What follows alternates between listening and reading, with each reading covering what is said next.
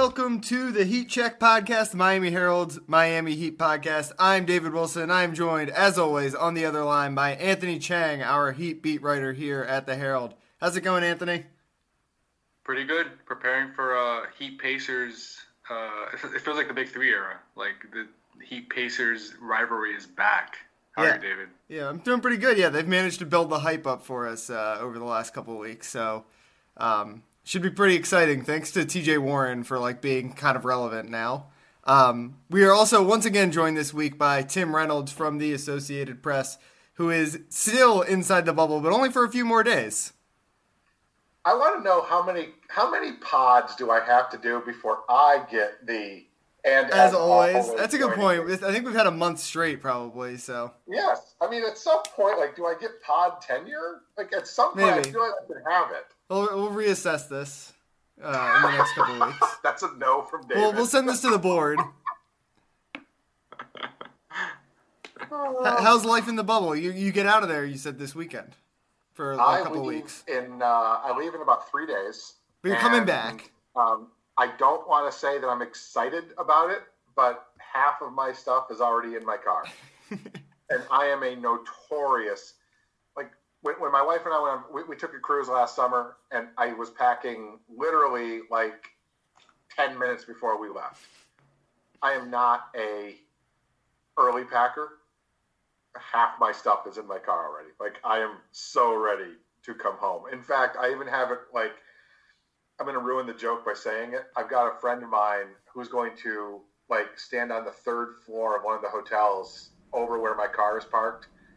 And my plan is to light up my tires as I leave, just because I think it would be a great statement on life in the bubble. I want to squeal my tires pulling out of here. By the way, how do you pack your car? I know that it's the NBA restricts access to those within the bubble with their cars. Are you able to now access your car to get stuff in there, or is that a complicated process? Yeah, we probably should have gone over this maybe in a pre-call, so I don't say it. But I'm not kidding. I don't have my keys. Right. I remember you saying that. I my keys to NBA security, but so it turns out my car has an app. And I can't drive it with the app, but I can start it and open it with the app. So I don't know if what I did is I hope you didn't get me kicked out of here, Anthony. Actually, I kind of do in a weird way, but yeah, it's it turns out the good folks at Lincoln have an app that allow me to get into my trunk. So there you go. So we got a lot of basketball stuff to get to this week. Obviously, the Heat-Pacers playoff matchup, as we said, is set. Duncan Robinson has transformed into one of the 3 or 4 best players in the world. I'm curious, though, I like getting the bubble updates. I think that's what a lot of people like. We all can watch your basketball. What has life been like in the bubble for the last week? What's been your biggest what's been the biggest story in there? You know what I've noticed is, I don't know if it's the biggest story, but you can tell that it's starting to get real now. We're not seeing, hey, I caught yet another of the 5 million 5-pound bass that the NBA stocked this lake with. You're just not seeing a lot of the fishing stuff. You're not seeing the golf hijinks anymore. You're seeing either teams prepare to leave or prepare for game 1 of round 1. And so I don't want to say the bubble has gotten it hasn't gotten stale in any way, but it's you can definitely tell that teams are pivoting away from, okay, let's get through all these seeding games and just try not to get hurt. And they kind of matter, but they kind of don't. Let's just get ourselves in shape.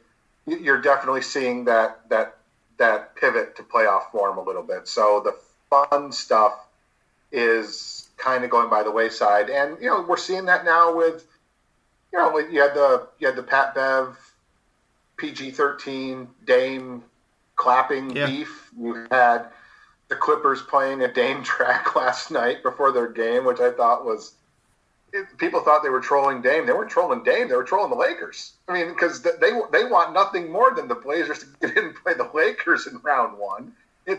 you're starting to see stuff like that now. So yeah, it's starting to feel like playoffs.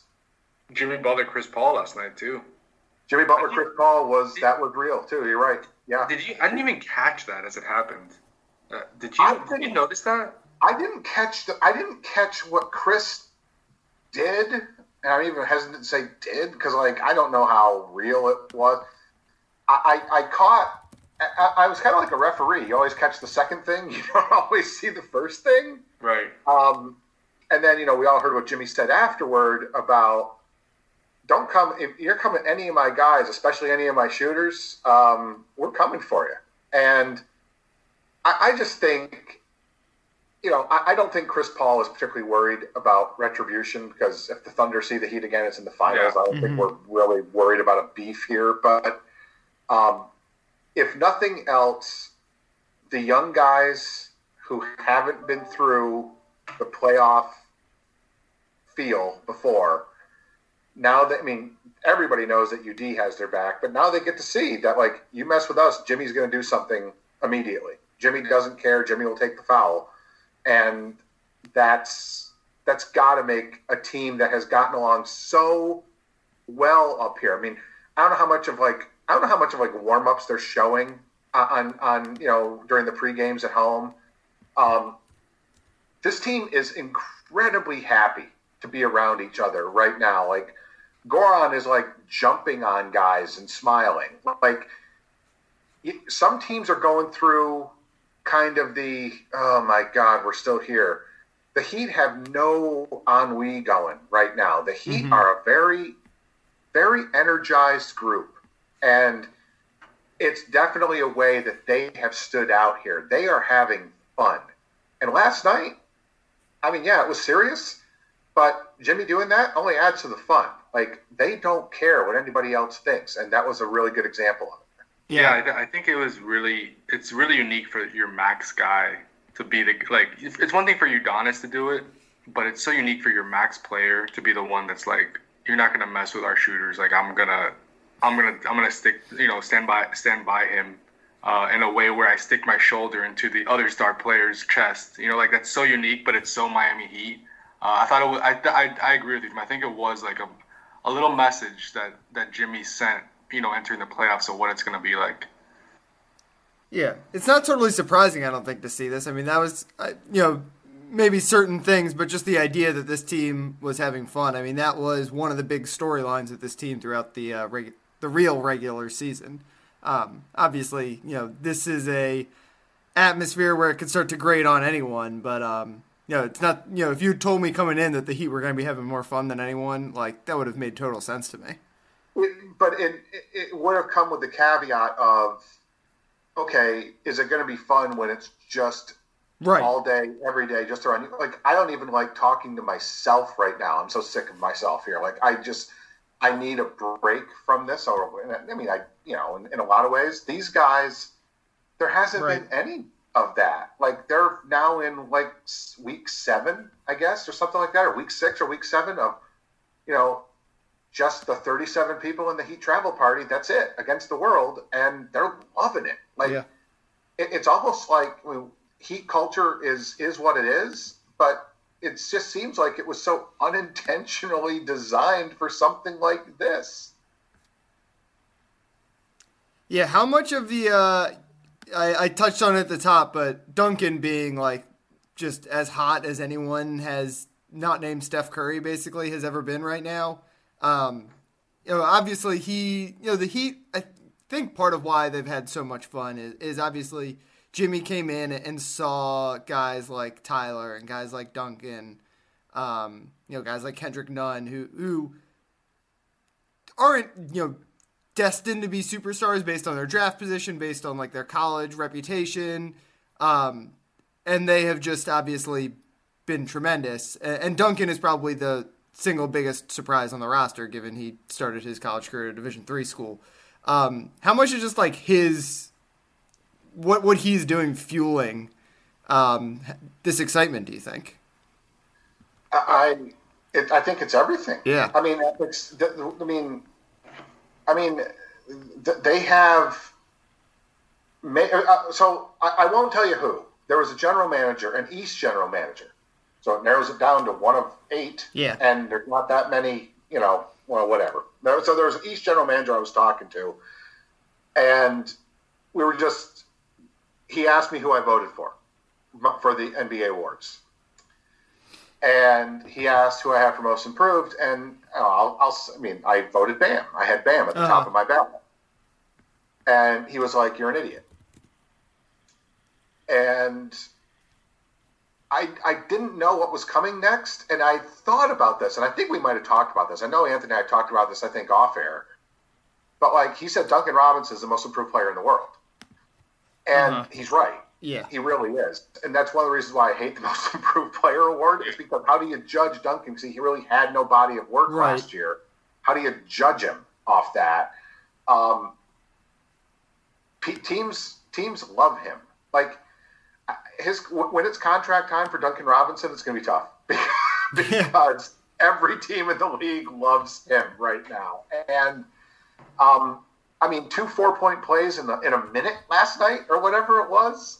You don't see that ever. And I love the fact that I thought early up here, I thought maybe in the early games, when he becomes a person on the first page of the scouting report, he's going to get defended a little differently. And he's already made the adjustment. He knows contact is coming and doesn't care.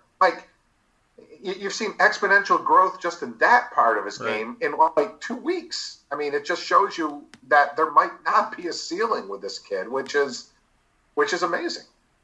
Yeah, it's pretty incredible. And Tim, you mentioned it. You've noticed, especially in the restart, defenses are playing him a lot tighter, and they're changing the way they guard. He's the focus of the defense. Say it again? He's the focus of the defense. Obviously Jimmy and Bam are better offensive players. You're going to put your best, one-on-one defender on those guys. But their goal on every possession. Teams know their goal on every possession now is to get the ball to Duncan to shoot a 3. Yeah, to me, there's 3 untouchables on this team pretty much. It's Bam, Jimmy, and honestly, Duncan is... The way he's playing this season, how important he's been to this team, number 1 in plus minus, the offensive numbers when he's on the court versus when he's off the court, totally different. They need him on the court as much as possible. That's why he's always playing big minutes. He's not just a role player. He's not just a shooter. He makes this offense go even when he's doesn't have the ball in his hands. And even when he's 1 of 10 on threes, he's still having a huge impact. And to think that a year ago we were in a little more than a year, we're in Vegas wondering, okay, who is going to make the team, him or Yante Maten? That was a legit question, and here we are, and Duncan has the second most threes in the league, to James Harden, and is in the middle of a historic 3-point season. To Tim, I voted Bam for most improved too, just because it's hard to judge Duncan on that award because he really didn't play last year. But man, he probably is, really the most improved player in the league. When you look at it that way, he's gone from unplayable to untouchable in 12 months. It's pretty much, you should name the most improved player award for him now. People, oh my gosh, I'm drawing a blank. The kid in Charlotte who also had Devontae Graham. Thank you. I know that got some buzz on Twitter this week. About how it should have been him, how he should have been in the mix. Put the numbers side by side. Duncan destroys him. It's not. If we're going to pivot to that, if we're going to go to the place where a guy who really didn't have much 1-year stuff for comparison, then has these great numbers the second year, if that's most improved, put those 2 guys head to head. Duncan should be unanimous. So it's kind of comical that, because of what he's done, because of what he didn't do last year compared to what he did this year, he's kind of ineligible to win most improved player next year because there's no way he can have this sort of growth again from 1 year to the next. It's just not statistically possible. So I feel badly for him in a way, but he's definitely, if I had a couple of guys who were untouchable, I agree with you, Anthony. He's one of them. It really is an incredible story, and he's improving. Like we've seen these Yeah. past few weeks, these seeding games. When guys run him off the 3-point line, he's putting the ball on the floor. He can finish around the basket. He's making nice passes when he draws guys in the paint. He has a dribble game. Like he's added that. And it's just yesterday there was one where he drove in and he gave a ball fake to Steven Adams, got Steven Adams, to go to Bam, and Duncan finished with a layup. It's just like, man, if this continues on, if he can continue expanding his game, he's gonna get paid a good amount of money in a few years. That's for sure. Yeah, he's gonna, and you know what else? And again, he had a certain amount of this. Like we all were like mesmerized at first by Tyler's swagger. Like Duncan's got some swagger. Yeah, we talked about this last week, actually, in the segment that you weren't on. It's like he and Tyler are like achieving the singularity, where they're like rubbing off on each other in different ways. I feel like. So they mic'd him up for one of those games, and he was talking trash. And again, it is. I will say this: it's difficult with masks sometimes. Like when you see someone coming at you, it is difficult to know exactly who that person is, especially when there's a bit of distance away. I'm going to get in so much trouble. There's an NBA staffer, and she knows she knows who Duncan and Tyler are. Never gets their names right. Completely interchangeable them constantly. Like they don't look alike. Duncan's like. Duncan's got like 4 inches on him. Duncan looked 9'5" next to Tyler. Like, come on. That's funny.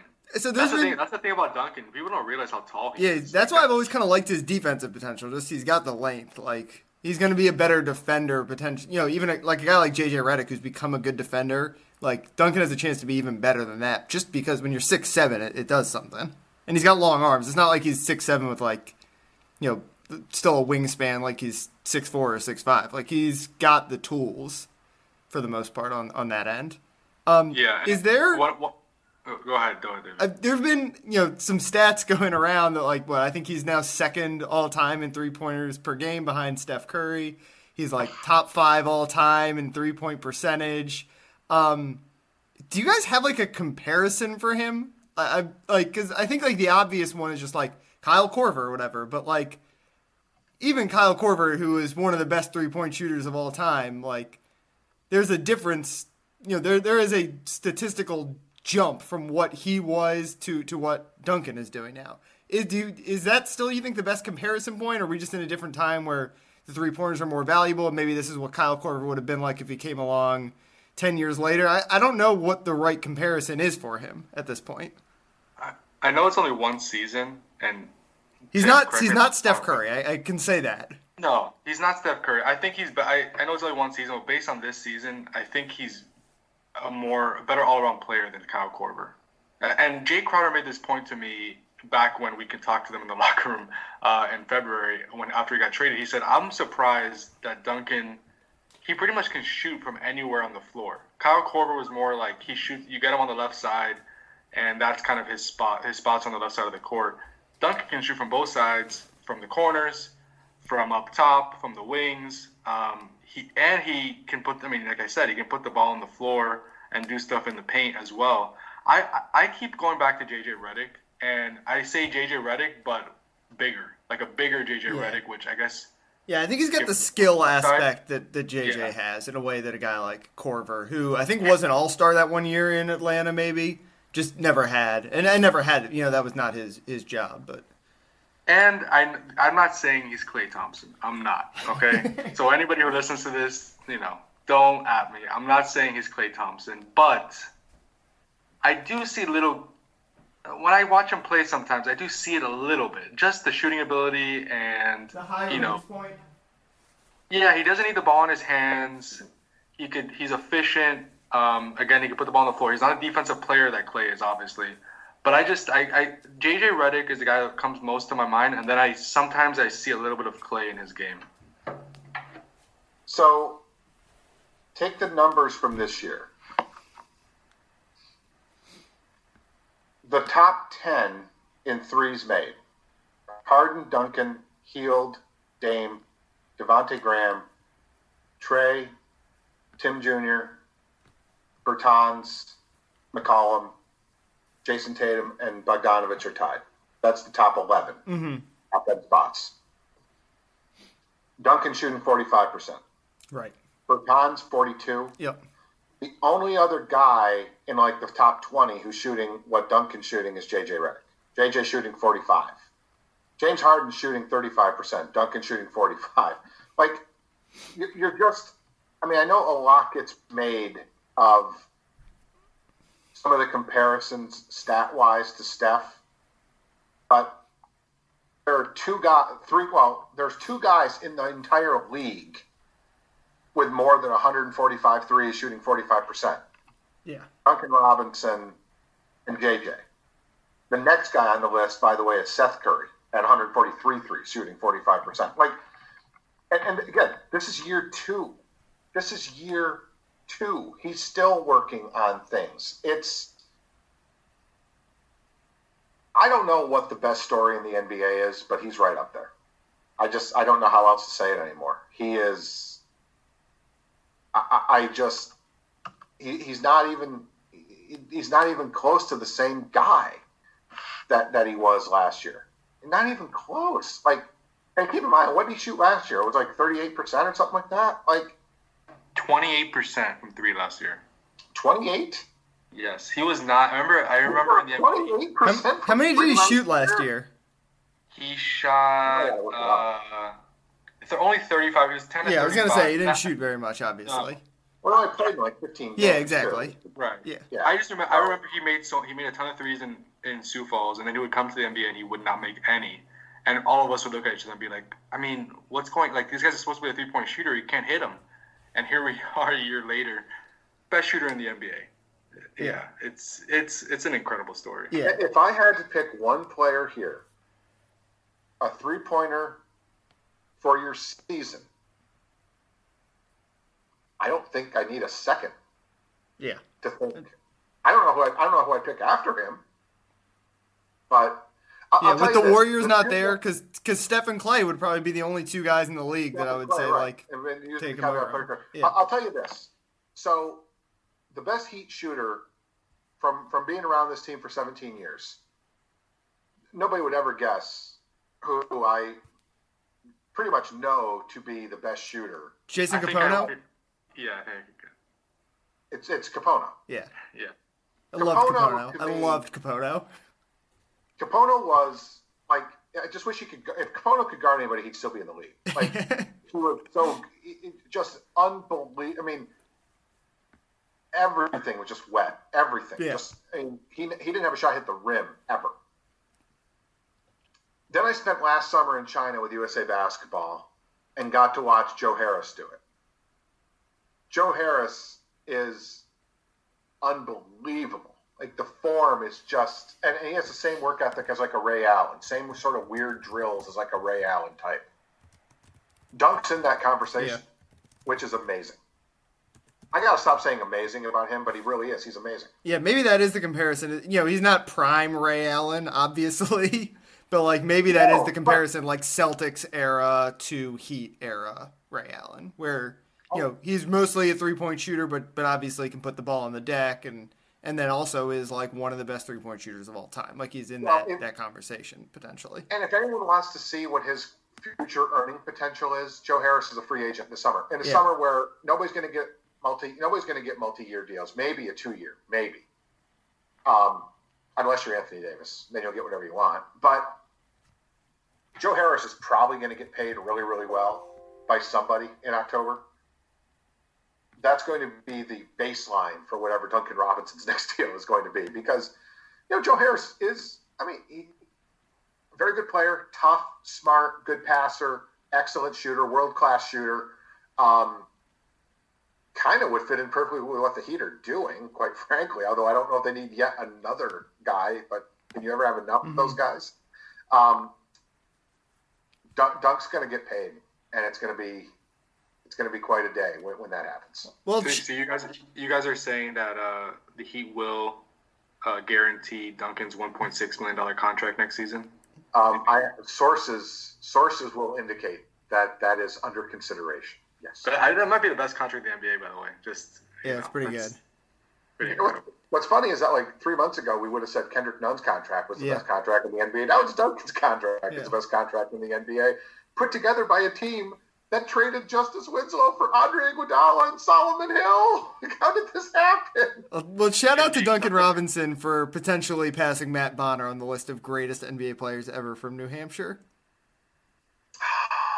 He's getting Bonner close. has a beard, though. That's tough. I don't think he's earned that yet. Yeah, he's getting close, though. He's close. Bonner played more than a decade in the league. Like that means something. Yeah, I don't know. Bonner's so good. Man, it's a tough call. Yeah. He's in the conversation. He's in the top 2. And probably the bottom 2 as well. All right, you want to talk some Heat Pacers before we wrap up here? Sure. This is probably the last time we're recording before the playoffs start, so I'm pretty excited. I didn't know, I knew, there was obviously, the Jimmy Warren beef was nothing new coming into the bubble.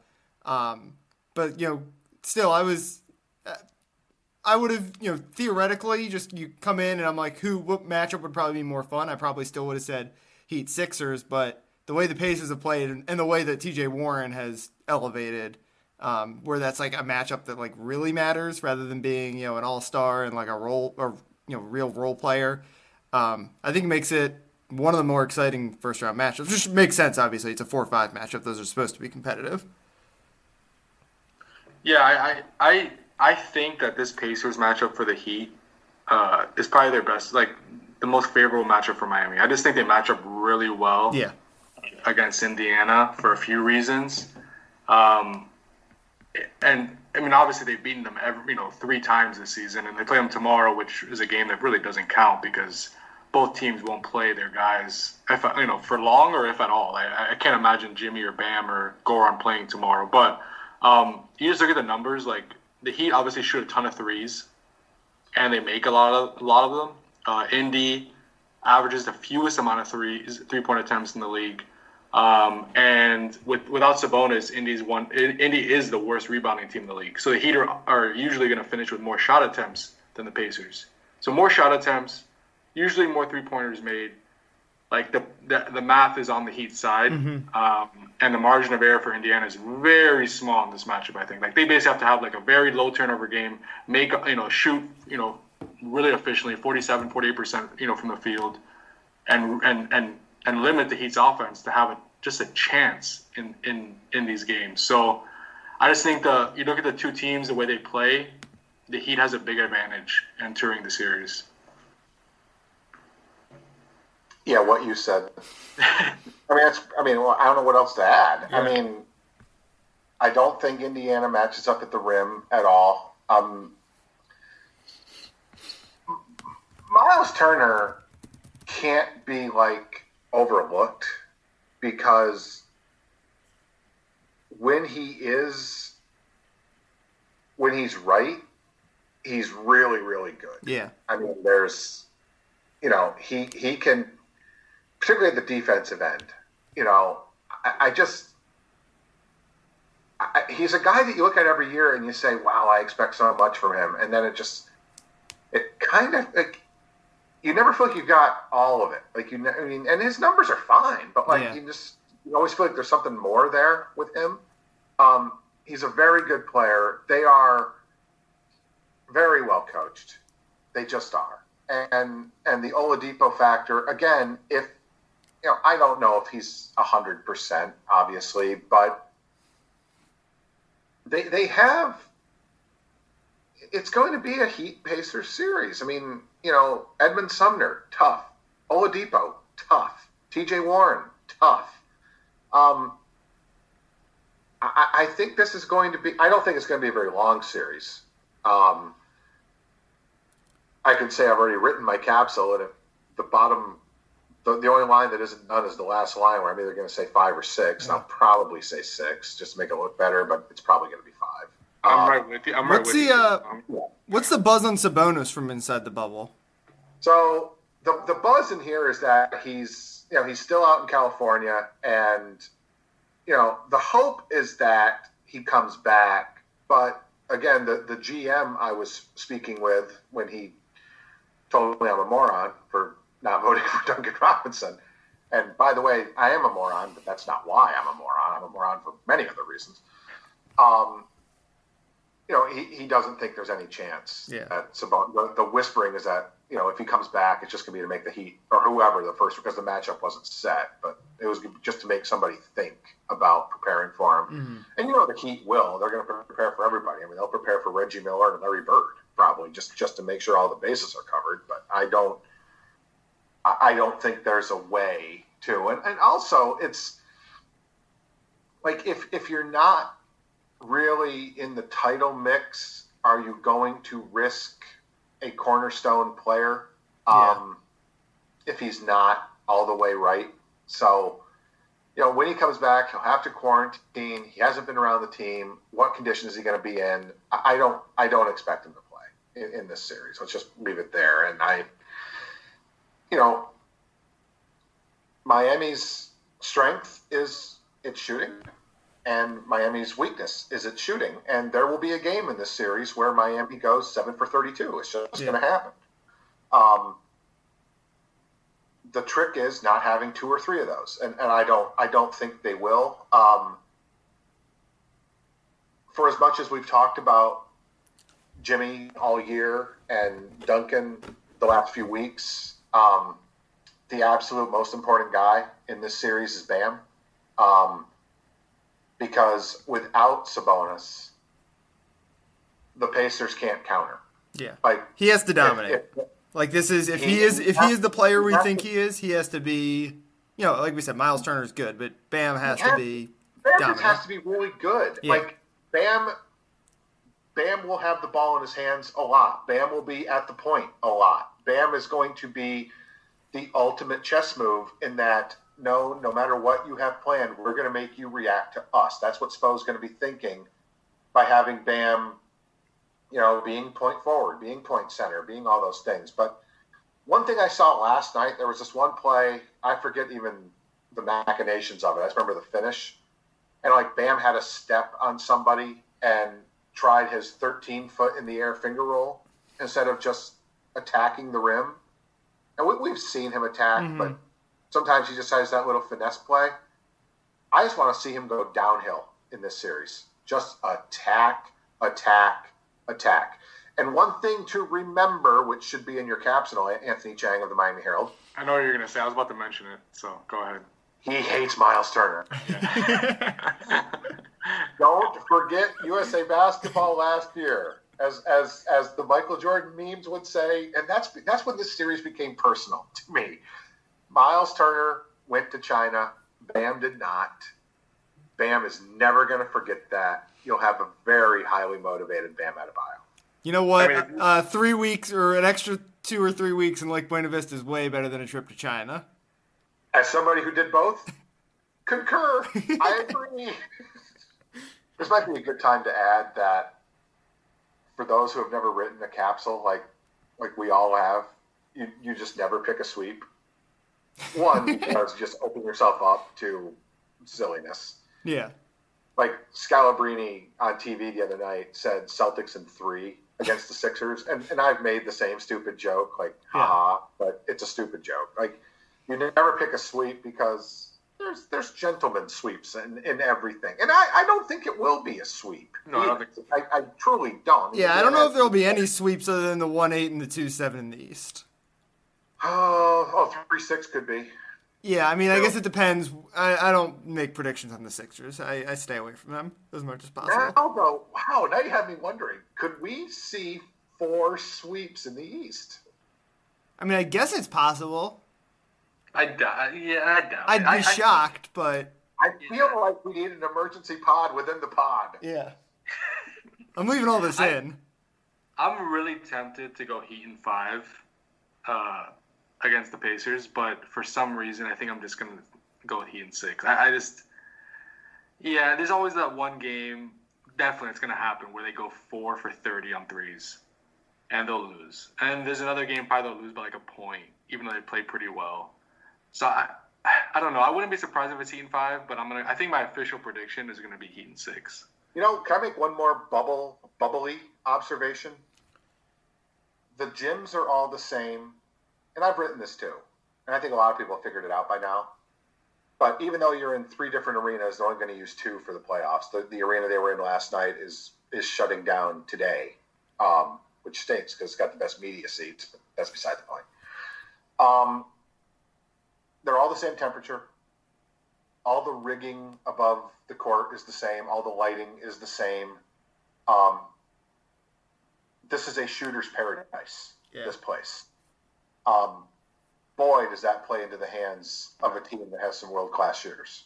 So the 4 for 30 might not happen. The 7 for 32 might not happen. Of course, I am the guy who said the Heat have never lost a game when they've got 100 points through 3 quarters, and then they lost last night after having 100 points through 3 quarters. It would be unusual, let's just say, for the shooter. I mean, shooters are loving this place. Also, it's freezing in these gyms, and for some reason, offensive players like it and defensive players don't. I don't know if it's magically colder when you're playing defense. I don't know if that's why, but like, it's just the shooter's like Steph would average 100,000 points a game if the Warriors were here. Like, it is just the shooter's paradise here. Damian Lillard seems to love it. So Damian Lillard is averaging 100,000 points a game.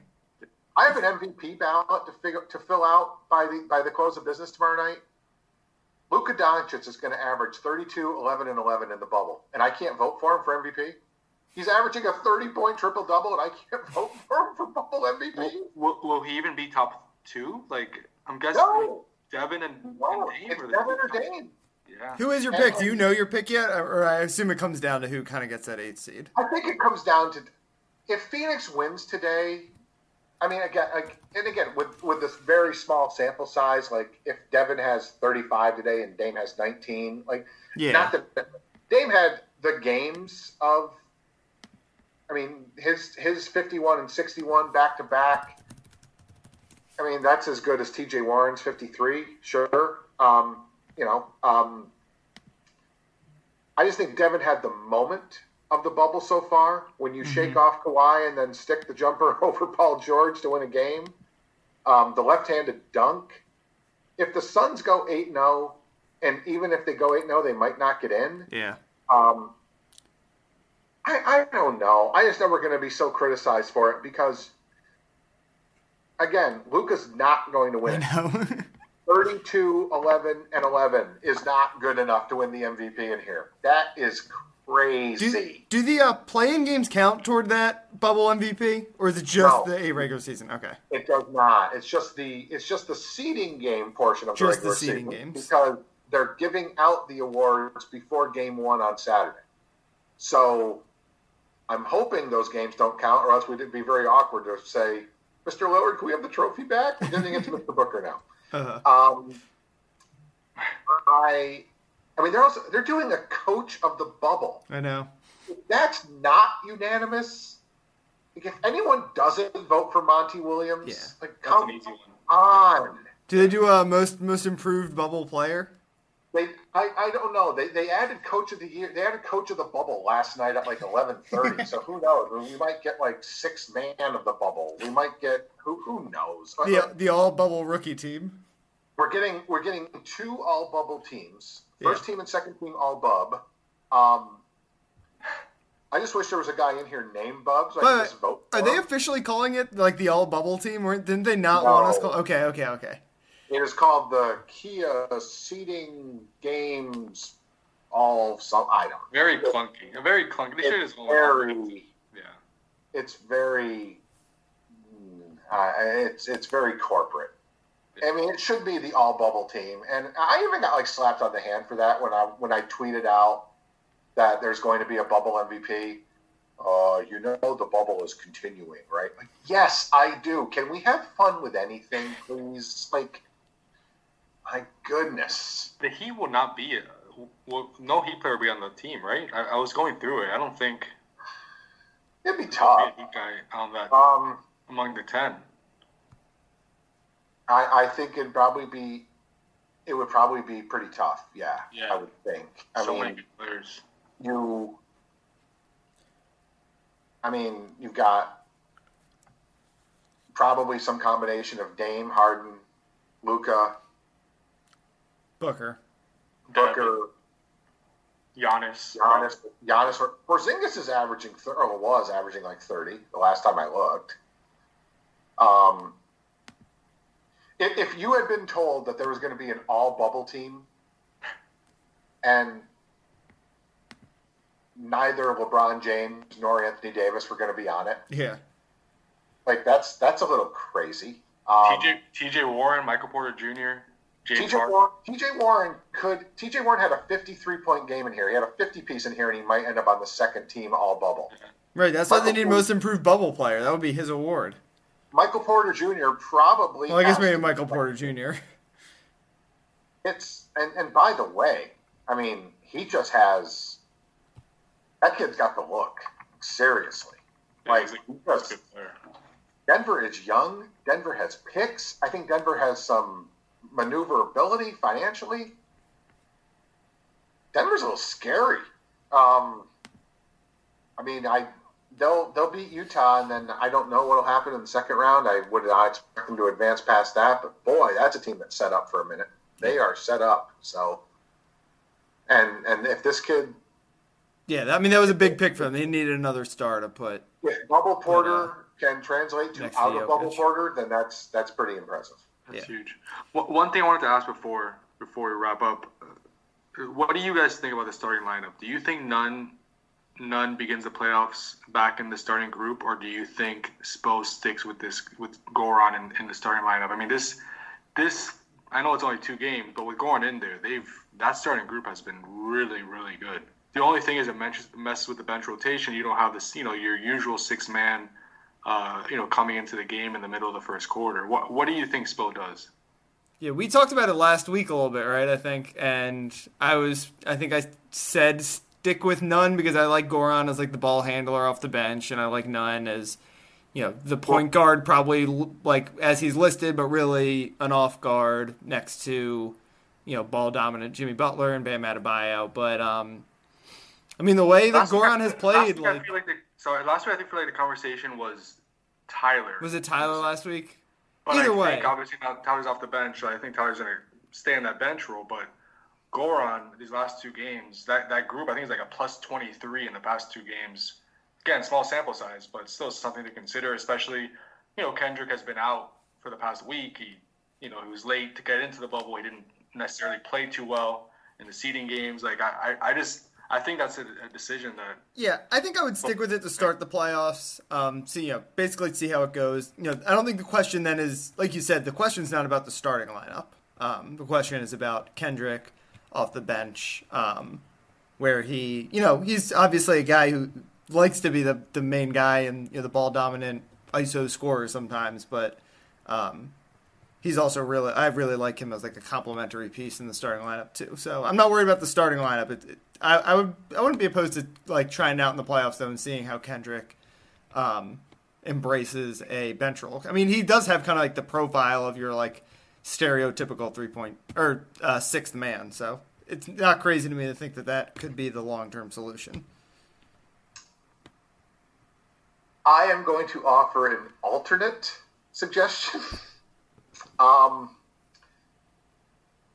than his wife, his children, his family, and wine, probably, I don't think there's anything Eric Spoelstra loves more than a second unit mismatch.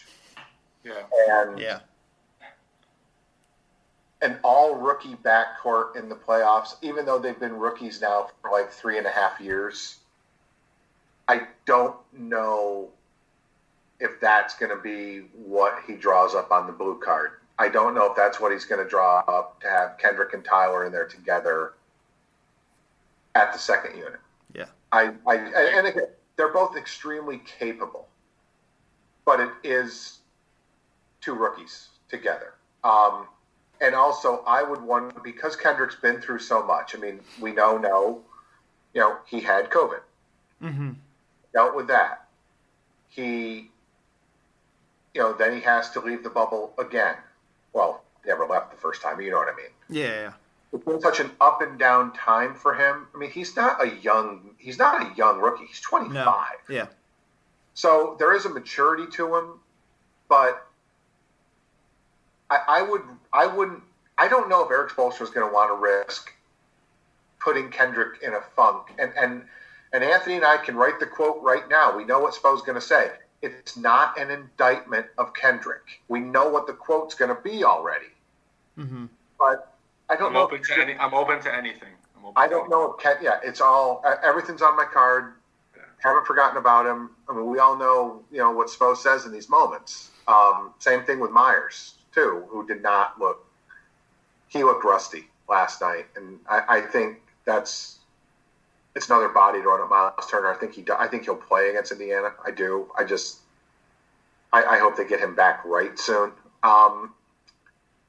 I think you put Kendrick on maybe a very short leash.